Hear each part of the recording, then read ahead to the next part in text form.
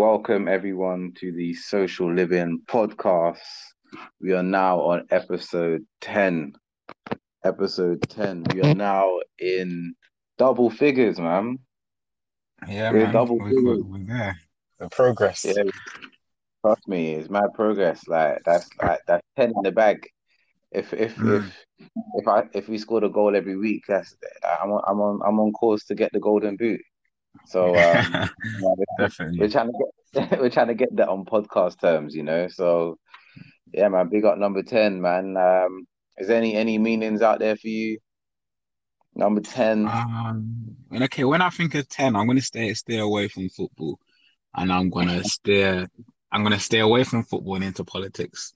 And when Okay, I think of 10, 10 Downing Street comes to head, and that's okay. only because of what happened over the last 18 months with COVID, and how how much I've been paying attention to politics. Because before COVID hit, I would not have heard Boris Johnson speak at all or paid any attention to what he's been saying.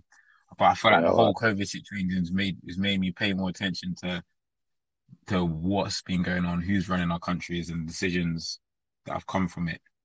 But yeah, I So think that's the bit. are Yeah, you because are you saying this might be off a piece a little bit, but are you saying that COVID has helped you become more in tune with what's happening and how our country is being run?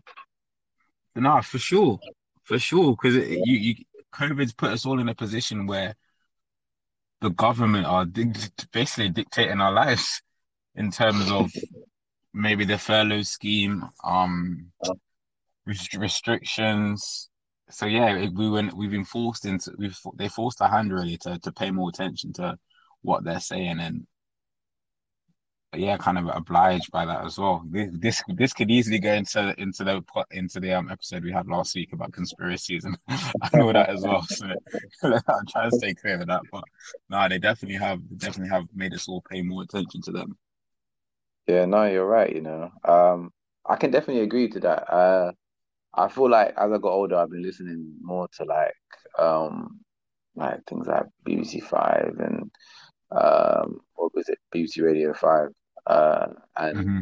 LBC. Just like listening to certain conversations. I think the situation around Brexit was probably my entry point into like really paying attention in terms of what's happening in our country, what affects it, Mm. things are happening. So I've always tried to keep my ear um towards the Brexit situation.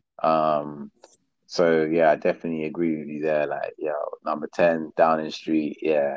And if you're from any other country, number 10 Downing Street is obviously where our prime minister lives. So that's like the equivalent of like the White House for Joe Biden Yeah. over in the US. So Mm. yeah, that's a good one still. You know what? For me, What about you, Jules? personally, Yeah, what's it for yeah, you? for me, I'm going with football this week. I think it's Okay, quite switch fitting. around. Yeah, switcheroo because it's quite fitting with today's guest topic. You see, so I thought, you Mm. know what, number 10. And you know what? I'm just going to go straight there with the players. So for me, when I think number 10, I automatically just go to Ronaldinho. And like Mm. for me, when I was growing up, Ronaldinho was one of two of the most influential players for me. Like Definitely, definitely. I could appreciate like your Zidanes and stuff like that, where Zidane early on in his career I probably didn't see as much, but like I felt like I saw the whole of Ronaldinho, you know, Hmm. and I feel like it just influenced the way I played football, my style. Definitely. I didn't think I didn't do any tricks before Ronaldinho came into the picture. He just Uh, made Ran tricks out. look so cool. Mm. Yeah, go on. Ronaldinho, I think he made football look enjoyable. He turned Yeah, he turned what was a serious game into a game of just banter really, and the way he used to mock players is yeah, it was an absolute joke. But Yeah, Yeah, like he's a goat, man. He's up there. He's up there with the Ronaldo and Messi's because yeah, the stuff he used to do on a pitch was unheard of. yeah, and like you know what? Like it's the creativity, because it was like entertainment when you're watching it. Like I Mm, feel like he's a little bit different to Messi and Ronaldo simply because I think, with Ronaldo, with Messi, like they're obviously the best players that we've ever seen touch the earth. But in terms of entertainment and joy, I feel like, Ronaldinho gave me more of that, you know, like he wasn't always so serious and he would just go and enjoy. And it was like literally like how maybe all of us or most of us, how we enter into football. It's that joy, it's that, you play with hmm a smile on your face. It's not always so serious. And hmm like, when I play football sometimes, and I assume a lot of players go through this, is that, you want to feel like you're playing with your friends. You don't want to feel Definitely. like it's a job. And I feel like when you think of joy in football, you're gonna think, Ronaldinho. I think there might be a few players out there now who play with a smile on their face, but I don't think anyone's ever done it as good as Ronaldinho. No, I think yeah, talking about now as well. I think that there might be a handful of players that you can visually see them playing with a smile on their face. I think the game's Yeah, changed and it's a lot more serious, and you don't see that enjoyment as you used to back in the day with the likes of Ronaldinho, like Zidane blessing the pitch. You just don't see that anymore. It just shows how the game has developed over time. But yeah, yeah, Ronaldinho needs his flowers. He needs his flowers ASAP. 100%, man, 100%. So yeah, man, for me, number 10 episode. This is the Ronaldinho episode, but kind of moving on to like the whole topic of this podcast, man. I feel like Jamal, you're going to be put in the hot seat today. This Yeah, is man, the this one's spotlight's on me. dedicated. This one's Spotlight's on dedicated. me. This one's dedicated to you, man. I really want to like, really dissect your journey to where you got to now. Like, I hmm think it's a really credible story, and I think that it's one that needs to be told. And we're gonna do our best to kind of go through that. So the title of this podcast today, of course, is how to go from a pro footballer to a career in social media marketing.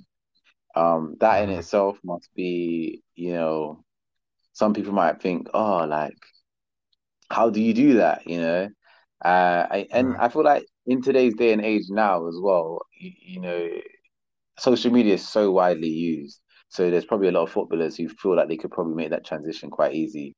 But in Yeah. terms of like the lower end of the spectrum in being that, playing you're a professional footballer, but you're down in the lower ranks. You're not like playing for Arsenal. When you leave Arsenal, you have like may have loads of options. This is like, hmm your League Ones, your League Twos, your conference.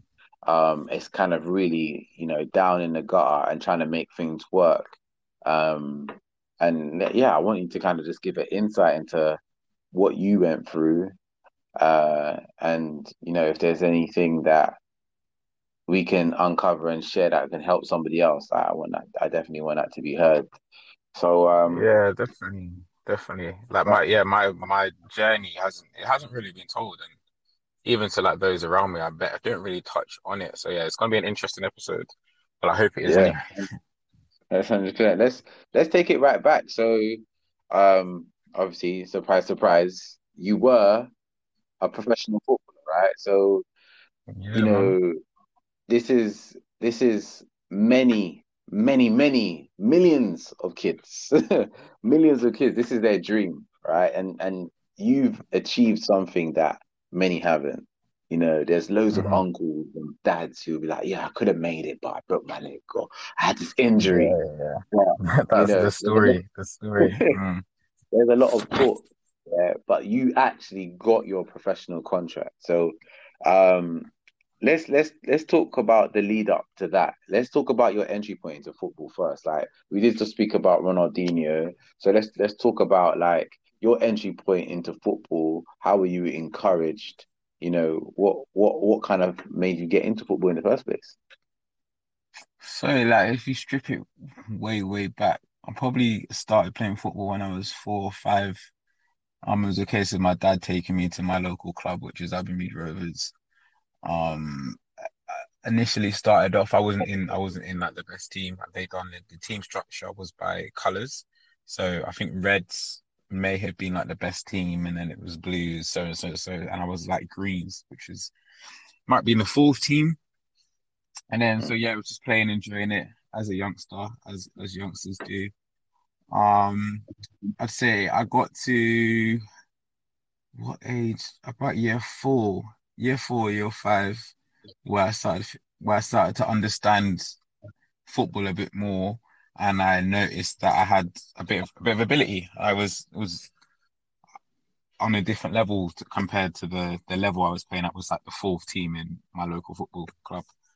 I think it was at that point that I started to move up the ranks within Abbeymead. Um, and then I started playing for my school as well. And then I started attracting attention from Cheltenham. I ended up having a trial at Cheltenham.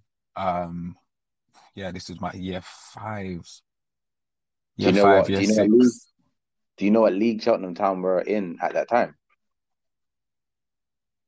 Ooh, I want to say League Two. League Two, yeah, yeah. I think it was in Yeah, League I Two want to for a say long. League Two. Yeah. Yeah, So yeah, I had a trial at Cheltenham, but it was a strange one because normally at that age you have a maybe a month's long trial, but my trial period lasted a year, I think. Yeah, a year almost. I was just in it like they kept prolonging it. I don't think they saw enough, or they might saw a bit of my ability, but they didn't see enough of it. And that their decision making process last the season. At the end of the season, they said, "Okay, cool, we want to sign you." But during that season, I also had Gloucester Primary Schools, which was my local school football foundation. I think might be the best way to call it, where you'll count your city or your town will have a best 11 in year 6 or a best squad of people. There was an A and a B team. I was in the A team, and you'd go off and play other different counties within England, which was yeah. Looking back on my footballing career, that was one of the best experiences I've had. I was able to travel through football, play against some decent names. I found out the other day, who was it? Casey. I found out I played against Casey Palmer. Um, totally. when I was playing against, I think I was playing against Lewisham, and he was playing for Lewisham at the time. I only found out that about 2 weeks ago. But yeah, these names that you didn't really realize who you're playing against, but that was their level. The primary schools um foundation was that, and it was then when I really kind of honed into my style of play and the way I wanted to play football. Um, Gloucester primary schools kind of looked at me differently than Cheltenham looked at me. I was a number 9. I was like a target man. Imagine a target man at year 6. Yeah, madness. But that was what I was. A bit chunky.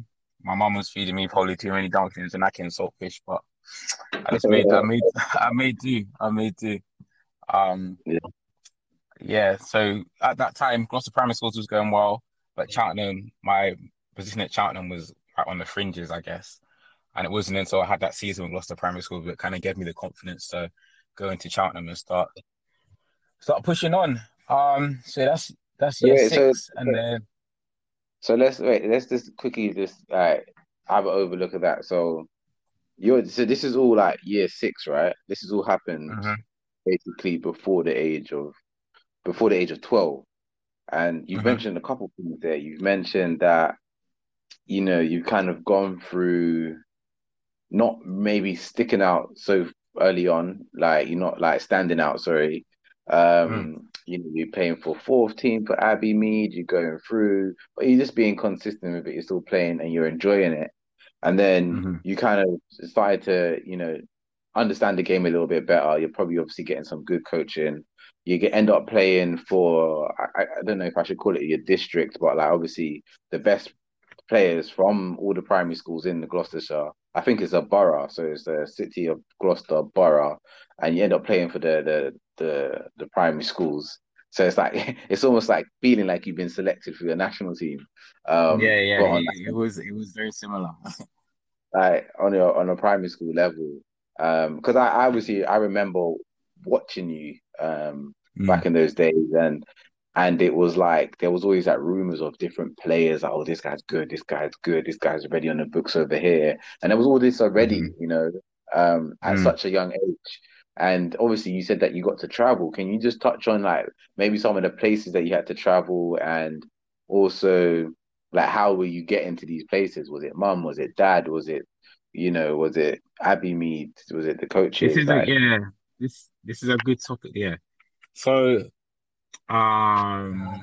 yeah, places we traveled. So we traveled as far as Jersey, Isle of Wight, Isle of Man, and then within the UK as well. But yeah, it was just places I've never been to until that point. But then yeah, how I get to games is an important one because I feel like with a lot of minorities or disadvantaged kids, travel is probably one of the hardest bits of playing football, progressing with football. My dad's worked around the clock, so he used to take me to football when he could, sorry. But apart from that, a lot of the time I relied on friends or the other players' parents to get to and from football. And with I can literally think of all the parents that used to take me to football within my career. But yeah, it was definitely a shared giving thanks. experience in terms of travel. What's that? Of course. You're obviously giving thanks and you're grateful for all those people that was able to kind of take you to football. And I Definitely, agree. definitely. I'm sure there was like car sharing going on and things Mm, like that, or carpooling, I think they call it. So, mm, that's good. So you got to know the country a little bit, and this is already at 12 years old. That's a lot, mm. and that's an achievement in itself. Even if your career stopped there, you could say like, you know what, football, I was really good, and it taken me to different places already. So I guess now you're about to enter like secondary school, and then obviously puberty kicked in. There's growth. There's all this stuff now. So like, let's Mm. dive into that that time of your life and your footballing career, and what your Yeah, aspirations are as well.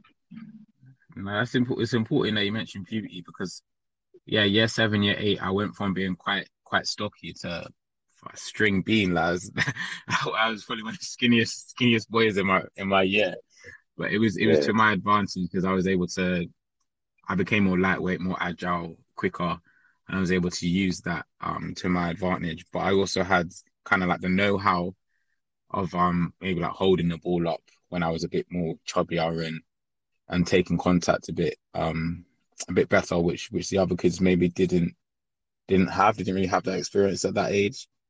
So yeah, it kind of made me like maybe round my game more so earlier on in my career. But yeah, I guess year seven, year eight, I'm going into school football. Yeah, if I'm honest, I was a boy. Like if everyone knew me for football, I didn't do anything else.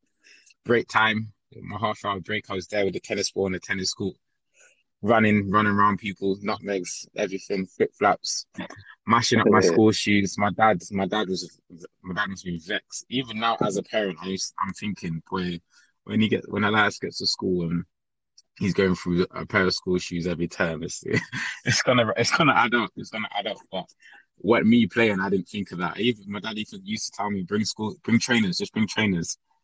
And I still didn't listen. I didn't put the trainers on. I was still playing football in my school shoes.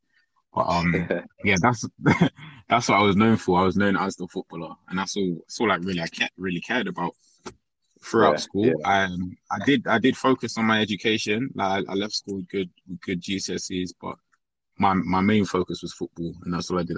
Didn't speak to girls. I didn't care about girls. Didn't care about going out. Just wanted to focus on football, and it wasn't up until maybe year 10. It wasn't something I took too seriously. It was just something I knew I was good at, and yeah, I just enjoyed playing. And then it got to year 10, year 11, and you start thinking about, okay, what do I want to do next? Like, what do I want to do after school? And it was at that point that the government announced that they moved so once you finish school, you still had to stay within education. But before that, you could leave school at 16, and that was it. So Yeah, yeah. everyone had to think about their options at that moment in time. And Mm. whilst everyone was thinking about college or sixth form, that wasn't really in my mind. That's when I thought, right, I want a scholarship. Like, I'm at Cheltenham at the moment. I'd even say up until year nine, I still was in the fringes. I wasn't the main guy at Cheltenham just because of Yeah. the caliber of player they had at the time. And when I think back, it was probably down to like growth spurts. A lot of the players that were doing well had their growth spurts early, and I was still lagging behind. I was still quite scrawny and small.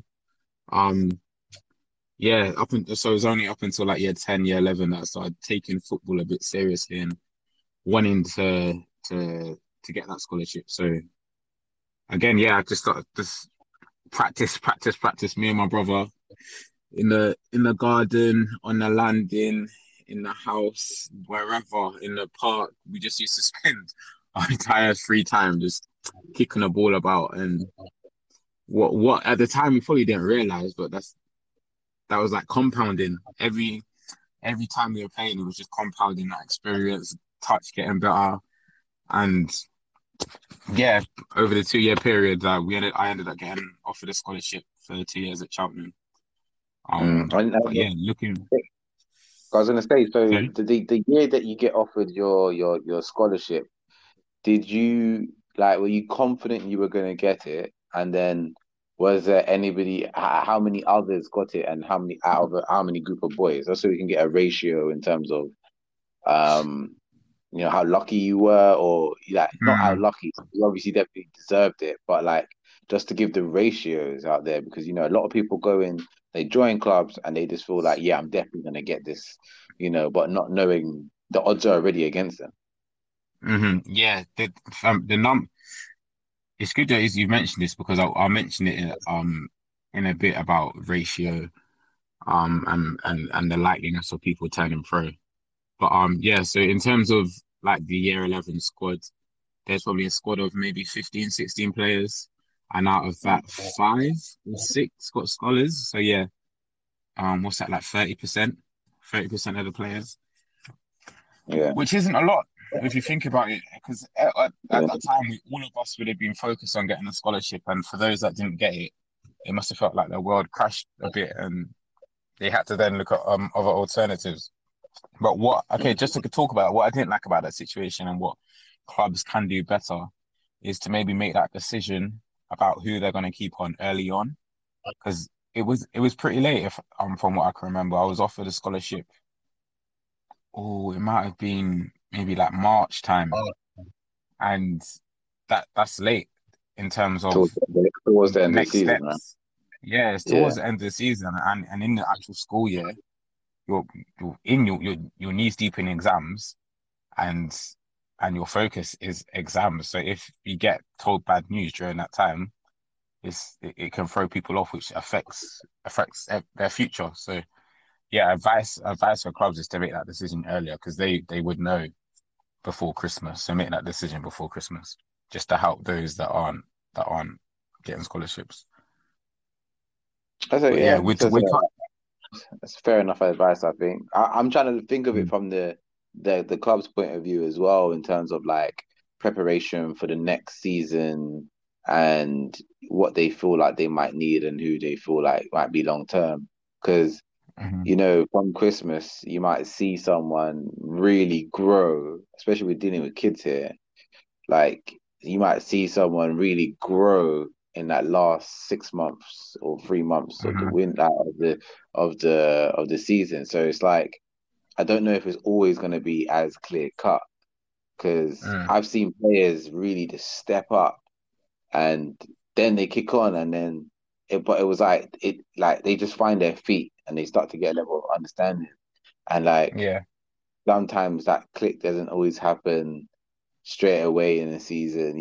I feel like if you get a whole full season, you got a better idea as opposed to just half a season. Now you're But probably right. You're probably right. But then there's also an issue at the moment in terms of like player well-being and how you look after the players, because this is stuff like this that clubs have to start taking into consideration about the yeah, players yeah, that aren't their go-tos are kind of disregarded, but they still have a life to live afterwards. So it's just about yeah, how we manage it all as so that just people in general are better off, whether they get scholarships or get pros or are released, just to look after them a bit better. Because we're touching that as well about being released and my situation around that and yeah, yeah, how yeah. you're left. But yeah, to jump back into it, so yeah, I was offered a scholarship at Cheltenham for 2 years. Um, started preseason flying. Like I think everyone was shocked how well I started preseason. The gaffer at the time was Mark Yates, the first team gaffer, and he took a liking to me, and which is quite rare so early on. Um, especially in my first year as a scholar. Um, yeah, I don't know how many goals or assists I had during that career, which is quite bad. But it was a decent amount for a first year because you don't in a first year you don't really expect too much in terms of in terms of starting every game, which I did. Normally you're in and out because the second years kind of take priority. But Yeah. well yeah, okay, one in terms of starting and two in I guess like ROI and like return on like in terms of Return. goals and assists, which was good. I had injuries through that as well, which was tough. Being a young player, it's hard to know what to do with injuries and when to play through it and what the situation is around injuries, especially if you get injured and then you're trying to get back in the team and then you can't get back into the team. It's a lot of it's a lot of understanding that's needed that you go through that you don't really at the time you just think, oh, the manager's being an idiot, but that's part of the game. Like you Because soon realize that when you go into men's football, it's ruthless. yeah, yeah, That's it just that's really just is. part of it. It really is. I was Yeah, gonna that's ask you, so when you were injured, do you feel like did you feel like you had a lot of support? Because obviously I'm assuming you're at a pro club, so you're getting obviously specialists to see you. Um, where like obviously I heard you had like an Achilles injury. hmm. And you know, like from the outside looking in, like you got a lot of support, but do you feel like mentally you were supported as well as physically as well? I didn't even touch on my injuries, you know. That's yeah, I skipped that. So during my youth team career, so throughout my school years, I had Achilles tendonitis, which is like growing pains within your Achilles. So I was out for all in all for about a year.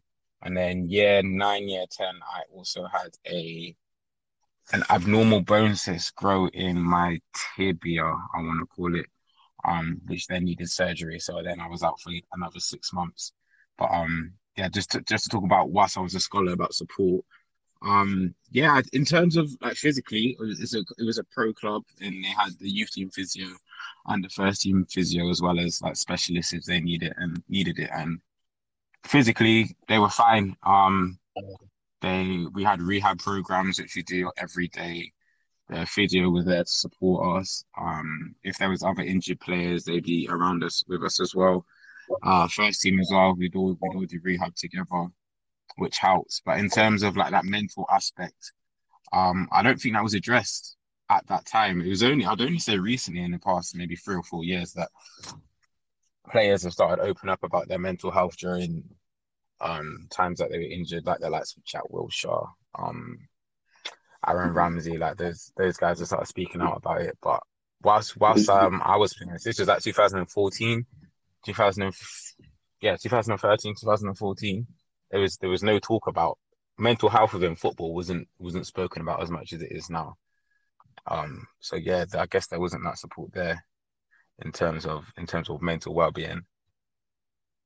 But we've Okay. spoken about this before, but that's definitely something that should be addressed in terms of having a physical therapist in terms of a physio, but also having a mental um therapist, if you want to call it, a mental health expert to go alongside that, just so that players are looked after. Because I've seen stories over the last 3 or 4 years about players with depression, players that have committed suicide. There was a guy from Forest Green Rovers, I want to say last year or the start of this year, that took his own life. But yeah, it's just that making sure there's support for those guys.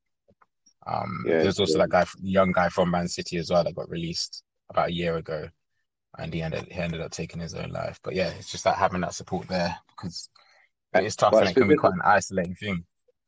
Yeah, Sorry. of course. I completely understand. And I was gonna ask, so like specifically to you, did you feel like mental health was a thing then, or um were you aware? Like, did you feel like you were vulnerable at any point, like if you were like injured or not in a team or anything like that, or was it just like you felt like you had the mental capacity and you had a clear vision and you were just like, yeah, I'm gonna just take once I get my chance, I'm just gonna take it kind of thing. And Yeah, it when was that like that.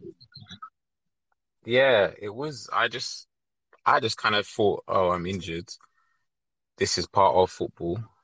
I'll get back eventually. I get that. I guess that could be quite naive of me, because some people have longer injury spells or don't end up going back, or when they do go back, they're not the same. But fortunately, my injuries wasn't too severe.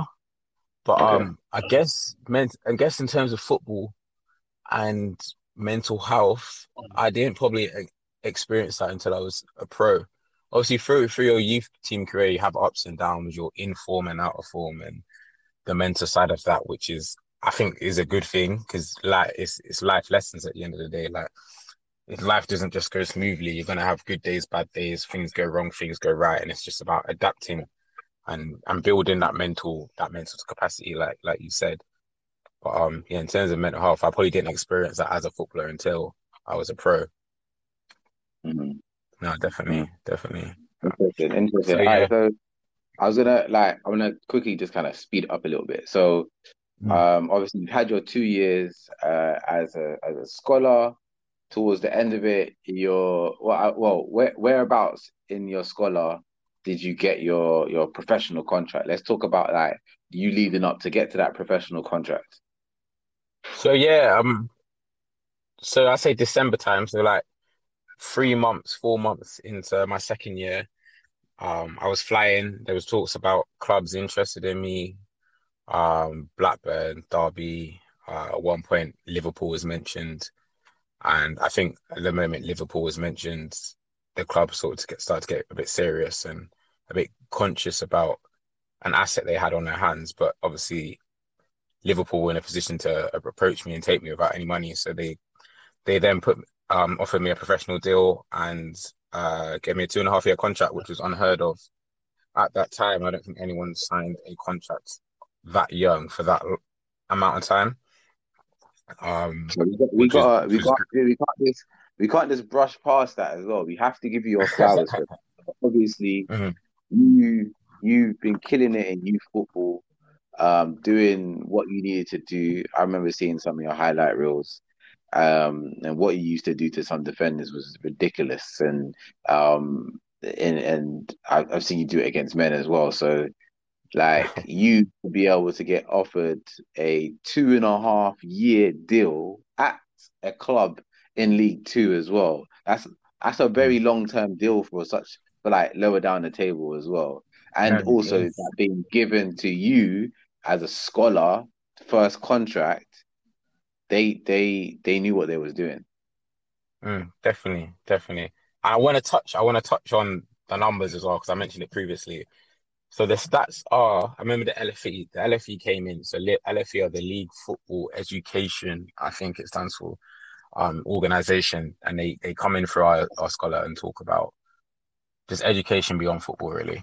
And one thing that really stuck with me was the percentages in terms of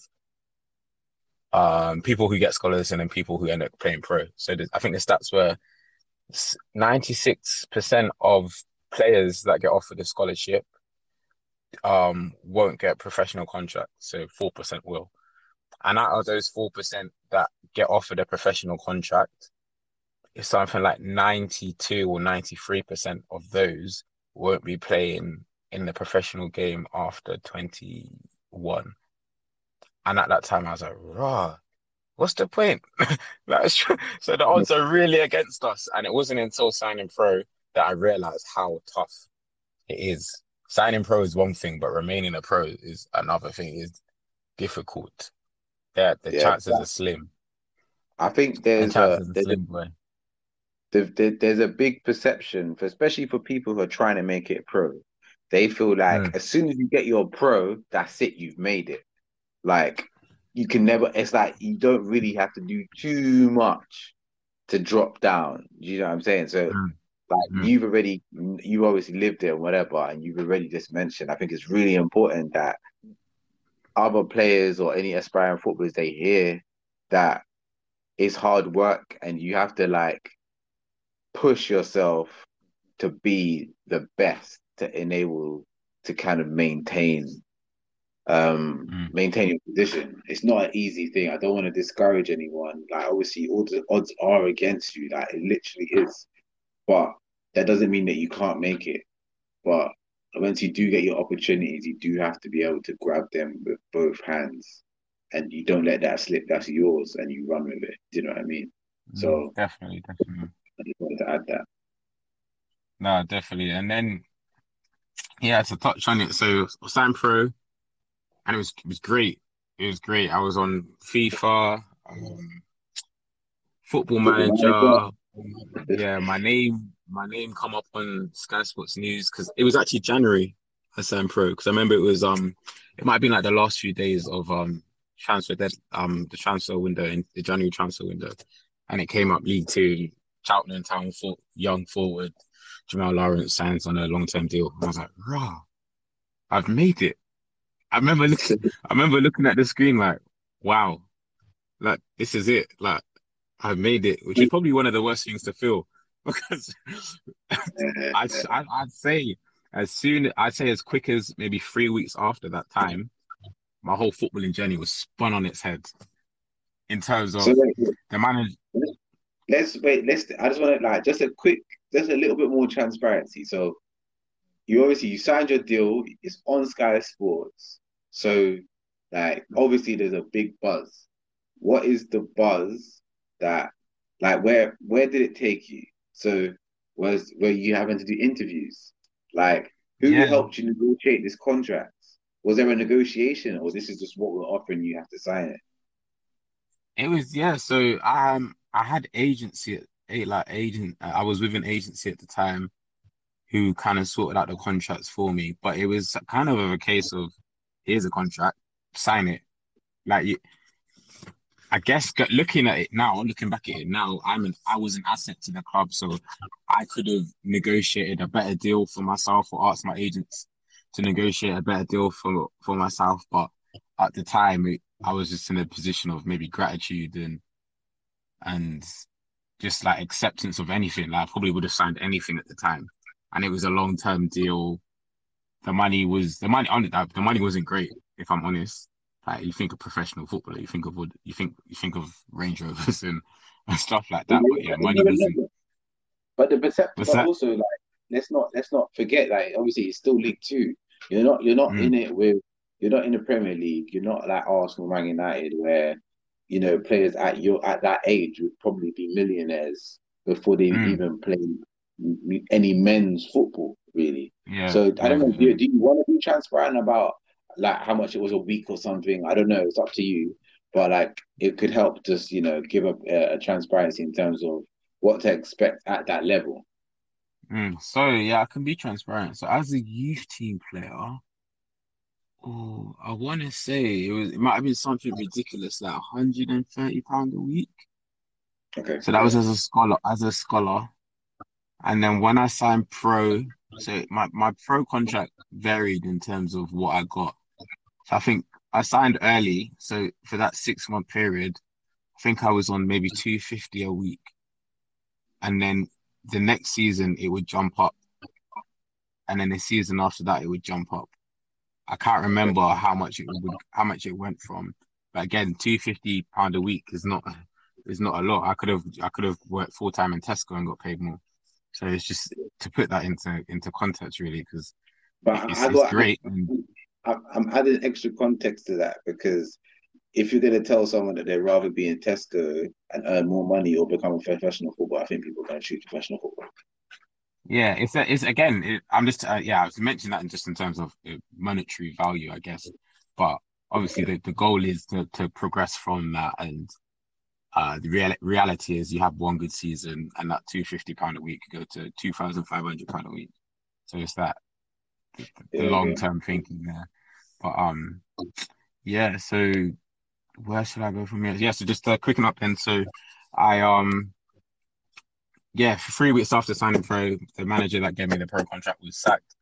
A new manager came in, and yeah, there was rumors going around that um, this manager was going to come in and shake things up, and that's what he done. The entire squad was had an overhaul, including a few of the youngsters, and at the end of the season, I was put on the transfer list.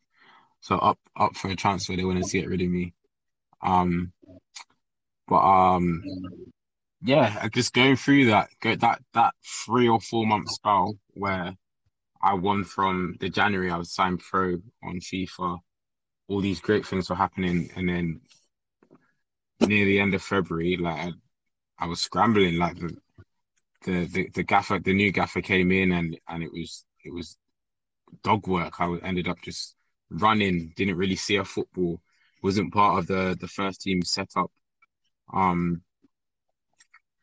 And yeah, I just think about it now. Sometimes I think if he didn't come in, what would my life look like now?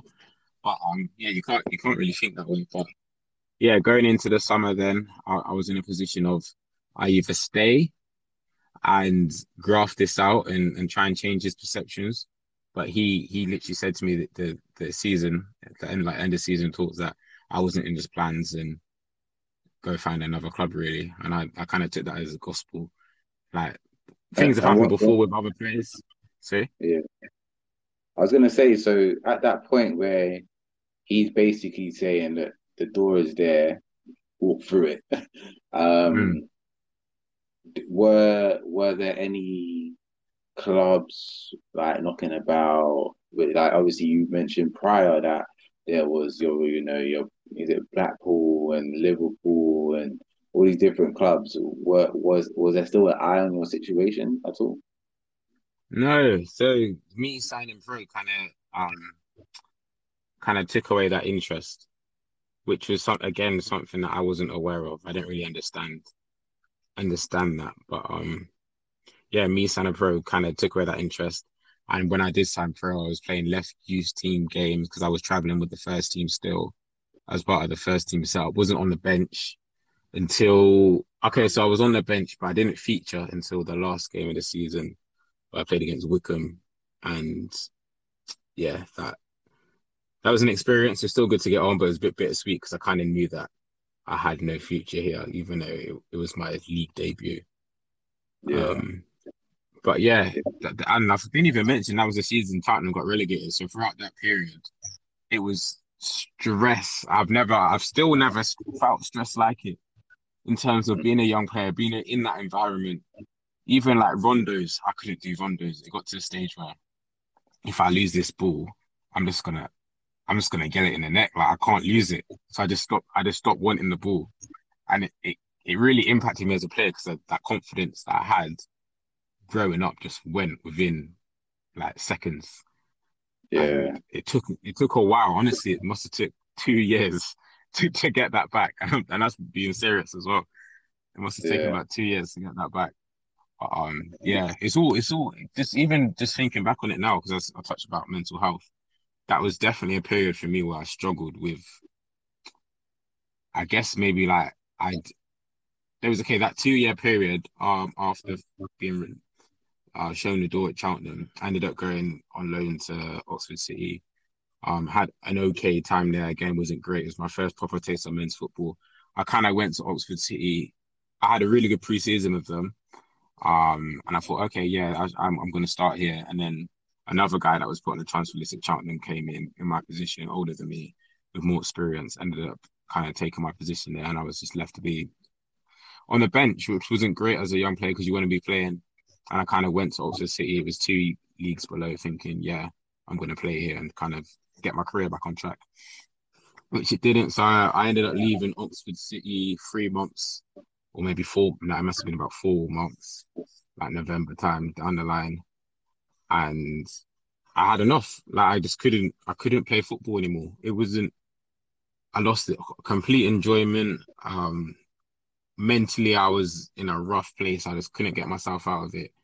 I was in some kind of ruts. I just couldn't think about football. I couldn't play it, and my confidence had gone. It was a peak time. I'm not gonna lie. Mm-hmm. I didn't know any way out, and my only way out was to remove the thing that was giving me these stresses and I guess anxiety. I guess because yeah, looking back on it now, I understand. I kind of understand what I was going through, but at the time, I was just down in the dumps, and I just didn't see no way out.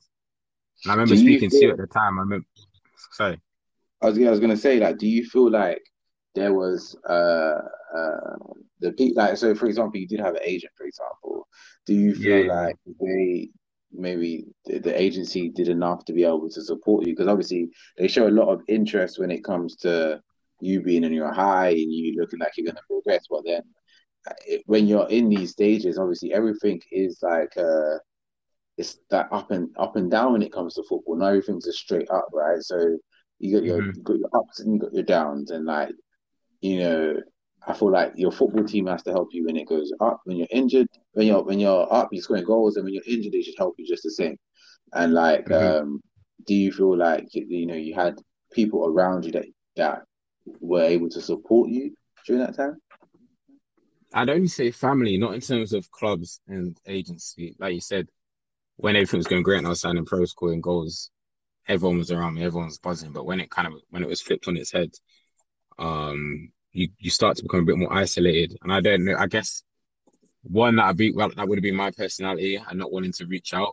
I definitely recommend like people in that situation just to reach out to people because I still now I would be I would be in situations and not reach out to people. I kind of internalize it and deal with it myself, but it's definitely not a healthy route to go down. So I would one recommend just talking about your situation more, and that will definitely help. But again, you kind of want those around you that were with you on the up, kind of supporting you as you're on the down.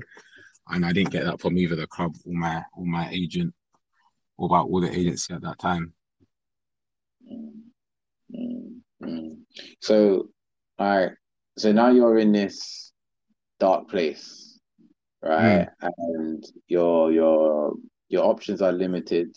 I don't know if you wanna touch on like basically where you went from there. Like obviously, I know you played for a handful of different clubs. At this point, are you released from Cheltenham?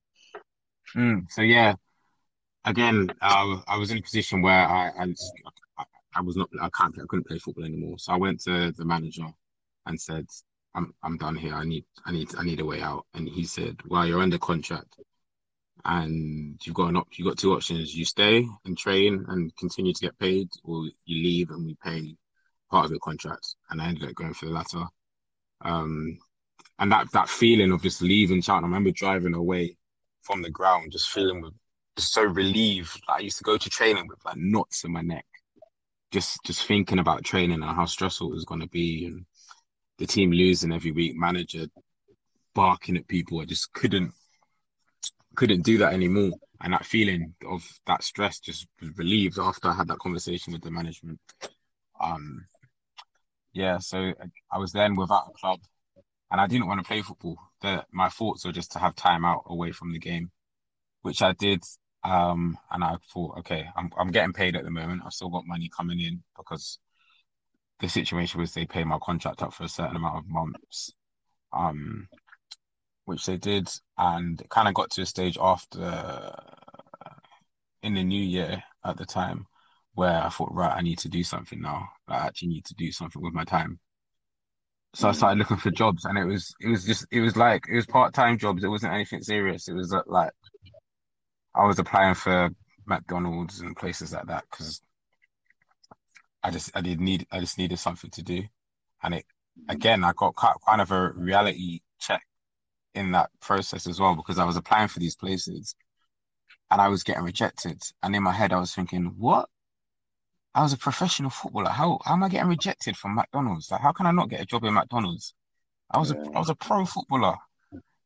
yeah. Surely they'd want me, and that was a reality check, boy. Because yeah, you can, as a footballer, when you reach these stages, you kind of position yourself not above people, but you you see yourself within a certain status. You give yourself this status of professional footballer, But people also give and it to you as well. yeah, people also give it to you as well. You start to believe that, and it was definitely a reality check that was probably needed just to shape me up and realize that I'm now entering a different world, the world outside of football, and Mm, it's different. So mm, I ended up getting a part-time job at PC World. I had that for a month, and I could talk about this for ages, but quickly, I remember some players that I was playing with like 2 months ago coming into the shop, and I was like, raw, they can't see me that I'm working here. I remember running to the toilet and staying in the toilet for like 45 minutes until until they left, and then I came back out. But during these times I had looking back on it, it was I had like massive identity crisis. You kind of lose yourself within it, and throughout my life, I guess I was always known as a footballer.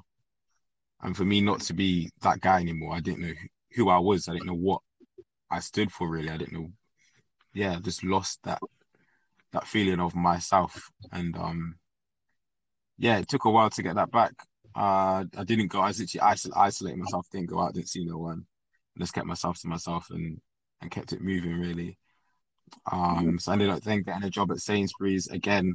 I didn't want to be seen by anyone else, so I got a job within a warehouse where I'd be kind of away from the public, and that was a route for me. It helped me kind of step away from football and I guess focus on something else without having the anxiety of people running into me and being like, "What? How come you're here? Like you were a professional footballer a year ago. What are you doing here?"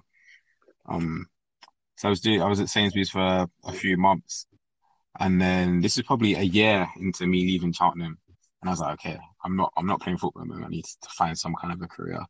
And I ended up just applying for a whole heap of places, like wherever what at the time I thought was a serious job, I was applying for. I remember applying for a job within finance as an apprentice. Um, So you what else at did this I time apply for? you're looking at apprentice roles and stuff like that.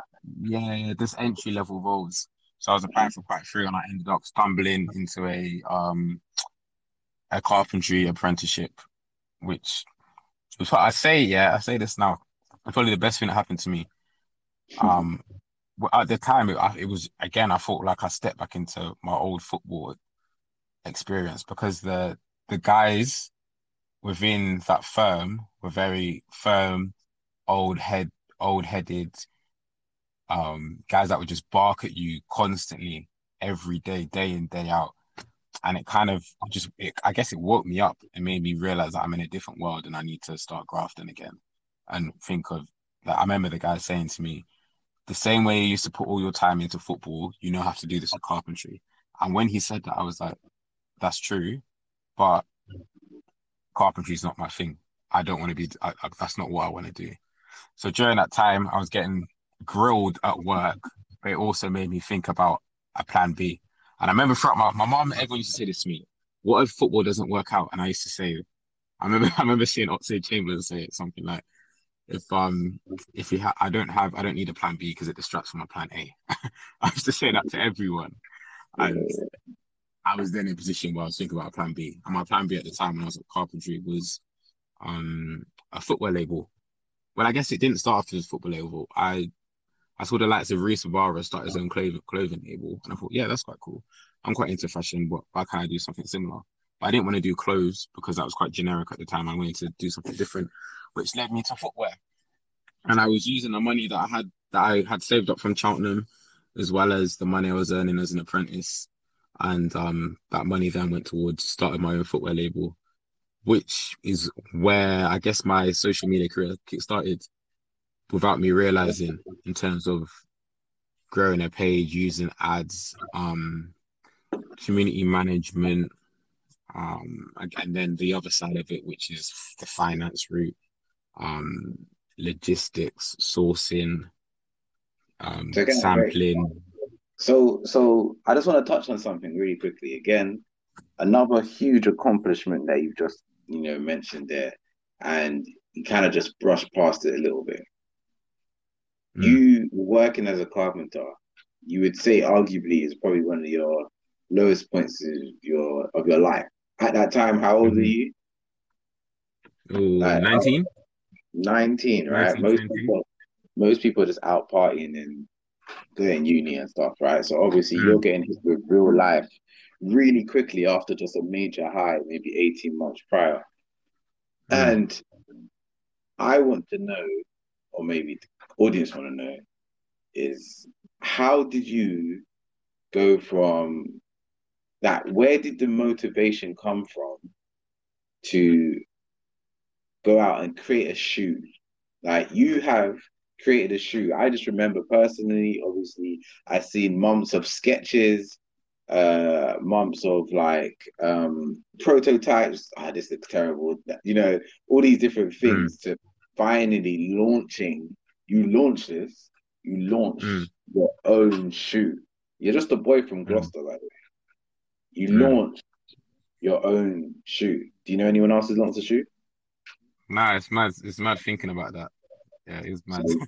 your flowers need It to be is mad. given to you. Do you know what I mean? Mm. So that's a big achievement. Well, I guess, yeah, where did my motivation come from? I guess being okay, so to think back, being a footballer kind of gave me that status. And when I wasn't, when I no longer played football, that status was taken away from me. I was known as the footballer, and then now I was no longer known as that. And I kind of wanted that back. I wanted to be known for something different rather than just a carpenter or just a standard way of life. I wanted something different for myself. So I saw the likes of Reece Barra do Menée de Voir, and I wanted to kind of emulate that. So I thought footwear. And like you said, it was a graph getting that off the ground. Yeah, it probably took me about 18 months, if not 2 years, to get to be in a position to launch it. Samples hit to and fro. Um, Sketches. Again, one, I can't draw. So that was that again another issue, which is why it took so long. And then I came across Fiverr and I realized that I don't actually need to draw. I can do the rough outlines and I can pay someone to do a digital CAD that I can then send to a manufacturer that can then make me samples. And it's a longer process, but I had to find a way. And that way ended up working for me. So again, I must have had 7 samples, I think, in terms of, and then I had my final design, which all in all took a year, 18 months, I think. And then I Mm. was, yeah, ready to launch. But yeah, during this time, still a carpenter, still crafting. The house we were working on was nearly complete, which kind of says a lot about how long I was doing this for. Um, and yeah, and then I was going for like with my trainer label, which again was another tough experience, kind of understanding how much work is needed to run your own company and keep it afloat. And I was running at a loss for all I say for all during the whole time. Like I wasn't getting enough money in terms of sales, but I was trying to keep up with the demand of um seasonal demand, I guess, in terms of new season drops and keeping up with trends. I remember quite naively thinking, okay, here's my first batch of trainers. I had 2 colorways. I'm thinking, oh yes, I can breathe now. Without thinking, right, there's another season dropping in 4 or 5 months. I've got to keep up with that. And it's kind Yeah, of you yeah. can't yeah, it's It's a being in lot. fashion now, it's a lot. It's a lot for one person to do. And at that time I kind of thought, I just want to be known for this. I don't need a team around me. I can do it all myself. But really I should have branched off and said, okay, I need help here. Who can jump on board? But yeah, So it's a learning curve. the great thing about that though is that obviously being so young, you've been exposed to like all that you've been exposed to in terms of building a business. Like you said, you had to run ads. I do remember you mentioning Gary Vee a lot. He probably was a big contributing factor in terms of getting you to do things as well. Like, and that exposure at such a young age is great. And as much as you probably wanted the shoe company to be a great success, that probably led you on to your next opportunity, which Mm. you again you took with both hands. So you moved into a marketing agency. Yeah, Off shout. the back, Mm, if I was going to just say shout out to Gary V as well. Gary V, Wes Brown, and what's the Wes guy's Brown, the name? footballer, or Les Brown. No, Les Brown. Sorry, Les Brown. Wes Brown. I mean, Les Brown and what? Oh, what's the game? What's his name? Gobbins. I forgot his name. Tony Robbins. No, Gobbins. Oh, there's another guy. Oh, I can't remember his name. But yeah, but without these motivational speakers and these gurus, I guess they got me through the time. But yeah, going fast forward now in terms of my time at my digital agency, it was my first proper job, I guess, at a first full-time job, and I was given an opportunity based on what I'd done for Estrada, which I never thought would be the case. I didn't think what I was doing with Estrada would warrant me getting a job within an agency or within another brand, to be honest. But it did, and I was kind of surprised by it. But again, I just was open to it and kind of just took just I guess just ran with the punches, I guess, and started the job. At first, I was definitely out of my comfort zones. I was used to one being outside, not used to being in stuck in an office for from nine till six. I think that's my working hours were at the time. I wasn't used to that. Um, and then two, getting on with colleagues. Again, these are very simple like skills, I guess. But because I was in different working environments in terms of football and carpentry, I wasn't used to interacting in that type of way, which again I struggled with because I didn't know how I should, I guess, behave. One, I didn't know how to be myself around them, Hmm. which probably people could tell because I was like quite distant, I guess. But it kind of how it worked to my benefit because I was able to just crack on with my job and progress, I guess, and learn as I went on, which helped. Yeah, so whilst I was at the agency, I worked with a few big brands, the leading Chinese sauce supplier, um, in the world, which is crazy because the numbers they do is insane, and the budgets I then had to look after in terms of social budgets was hefty, and then that is where I kind of learnt my trade, I guess, in terms Yeah. of social, diving into ads, the organic side as well, speaking with clients, reporting, um, and I was kind of like one of the managers I had at the carpentry apprenticeship said I needed to kind of change my focus from living, breathing football to something else. I then done that with social media and the ad side, which worked to my benefit because I was able to develop. And then I was working there for 2 years, and then I was approached by Superdry, which I made a leap, and I was back in the fashion world, which I loved and I've always loved, and to think at every position I've been in within marketing, I've always got the job because of what I've done with Estrada. So Yeah. even though the amount of money I spent and lost with Estrada, and the difficulty of accepting that the business isn't going to work, and the feelings around that, I still ended up it still ended up being a positive because I was able to get a job and then get a job within an agency and then getting a job with a global brand purely because of what I'd done with Estrada and the entrepreneurial mindset I had at the time. So even though I didn't do well with the business still done well for me, if that makes sense. Yeah, it sounds like what it's done is that although it might not have made you money then, it's made you like you probably recuperated much more in the future because of that experience that has happened. And Definitely. I think I think personally from what I'm hearing from the story, which is it's an incredible story because you've been able to dig deep to get yourself out of this situation, and you've created your own opportunity. You didn't expect this opportunity to happen, but you didn't just sit around doing nothing. You tried Mm. something that you were interested in, and that something led you to other doors. And I think that's a really Mm. important thing, because sometimes people just expect things to just happen for them, and they're not really putting out any effort into anything.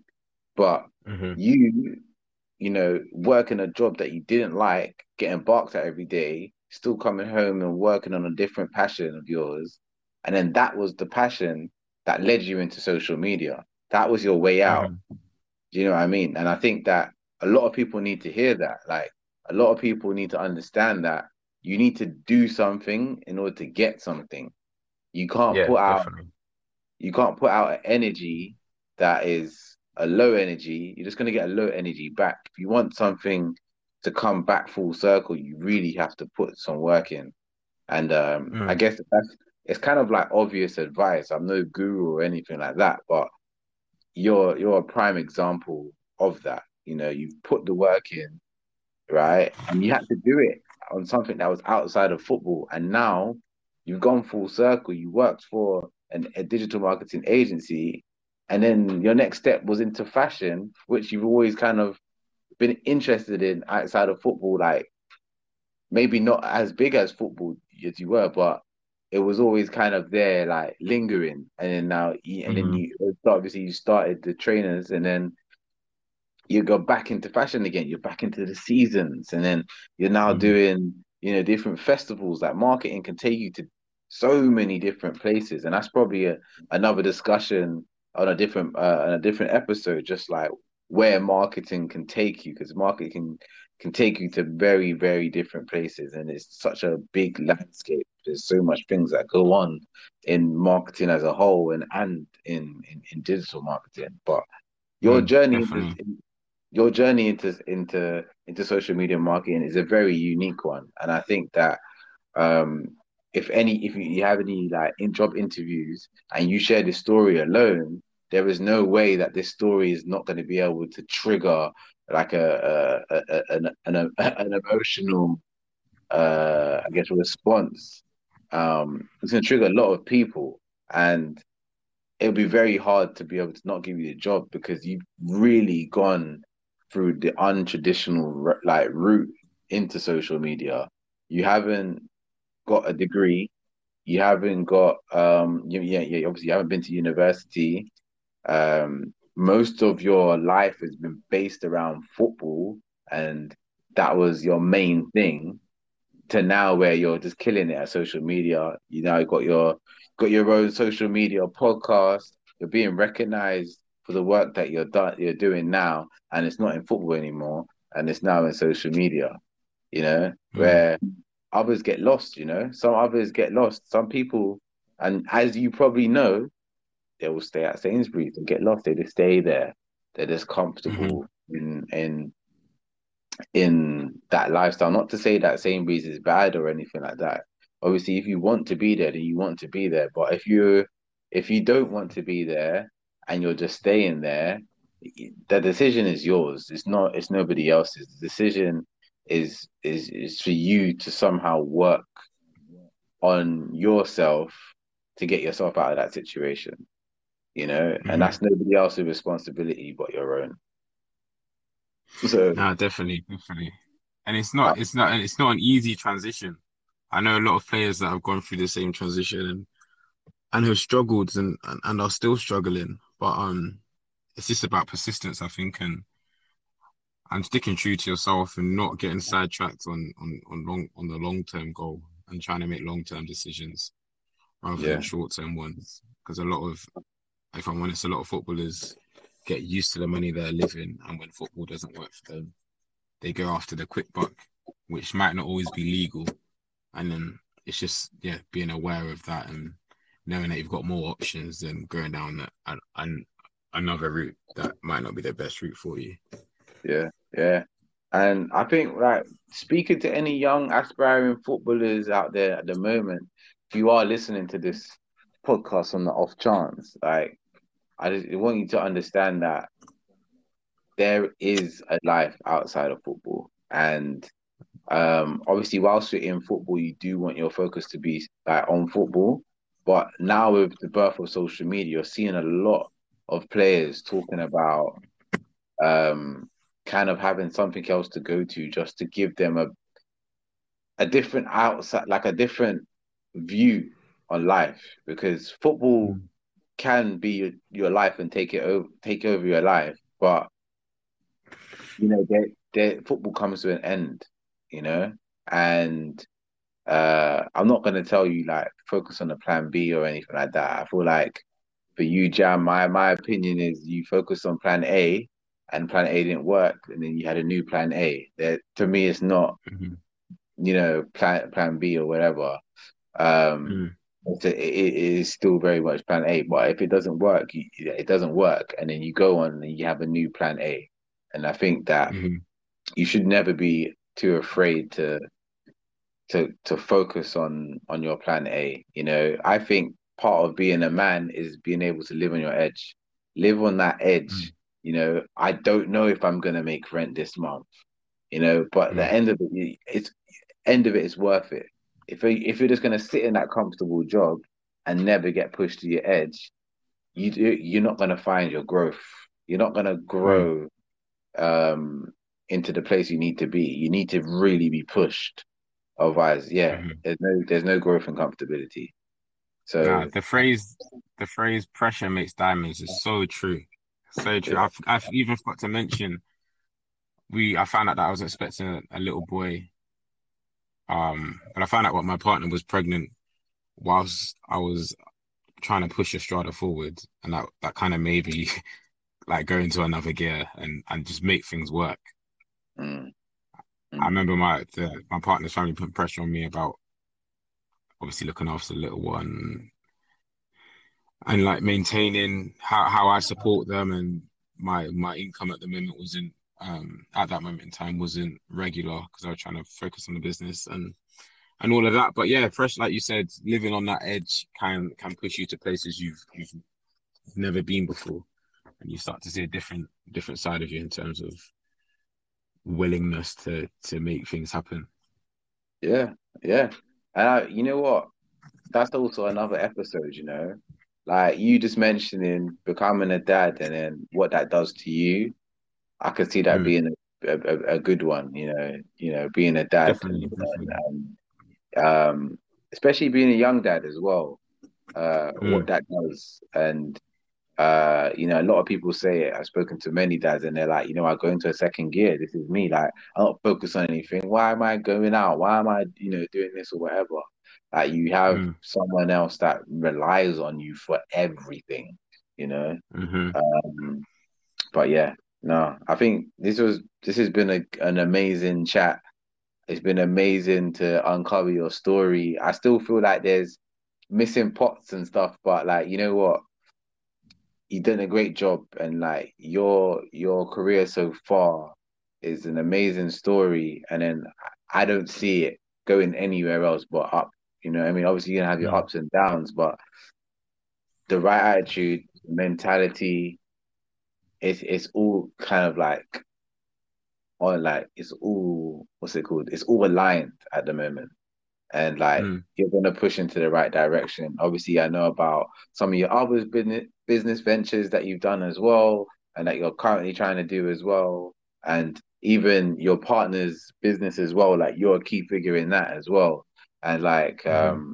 there's so much more success around your story after football, um, that defines you better than probably football has ever defined you. So you know Definitely. That's what I put. your flowers are there, man. Your flowers are there. So yeah, man. If I could just press the applaud button on here, I don't know if there was one. I need a sound button. Mhm. Um, Yeah. but yeah, like flowers are there. Like, thank you very much for this conversation. It's been a blessing. And yeah, I don't know. Should we wrap it up there? Actually, before we do, quick social media updates before I forget. Yeah, we forget. Yeah, we forgot about it. Yeah, let's get them in. Let's get them in quickly. Quick social media update. So I would actually, there's only one update. There's not been much been going on this week, to be fair. So Snapchat, they've launched their new lenses um, within the app, which teaches users to, I guess, use sign language. As a part of Okay. International Week of the Deaf, the new lenses kind of aim to help maximize inclusion, whilst obviously raising awareness about sign language. You know what? Sign language is really, really important. Um, I'm trying to teach my son sign language. I know a lot of doctors are learning sign language. I want to learn like sign language. I think it's a great other way of communication, and I do a lot with my hands. And I think that if I could actually add like a language that would go alongside what I like all my hand expressions, I thought that'd be quite cool. Mm. So No, yeah, definitely, definitely.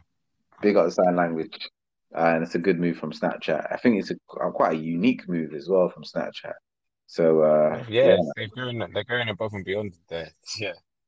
yeah, A lot of so, companies don't really acknowledge awareness days in that way. So yeah, yeah, congratulations to them.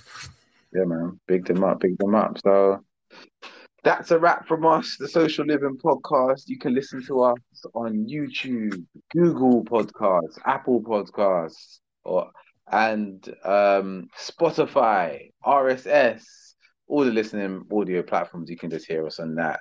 And We're everywhere. We're everywhere. we are everywhere, man. Peace out. We out.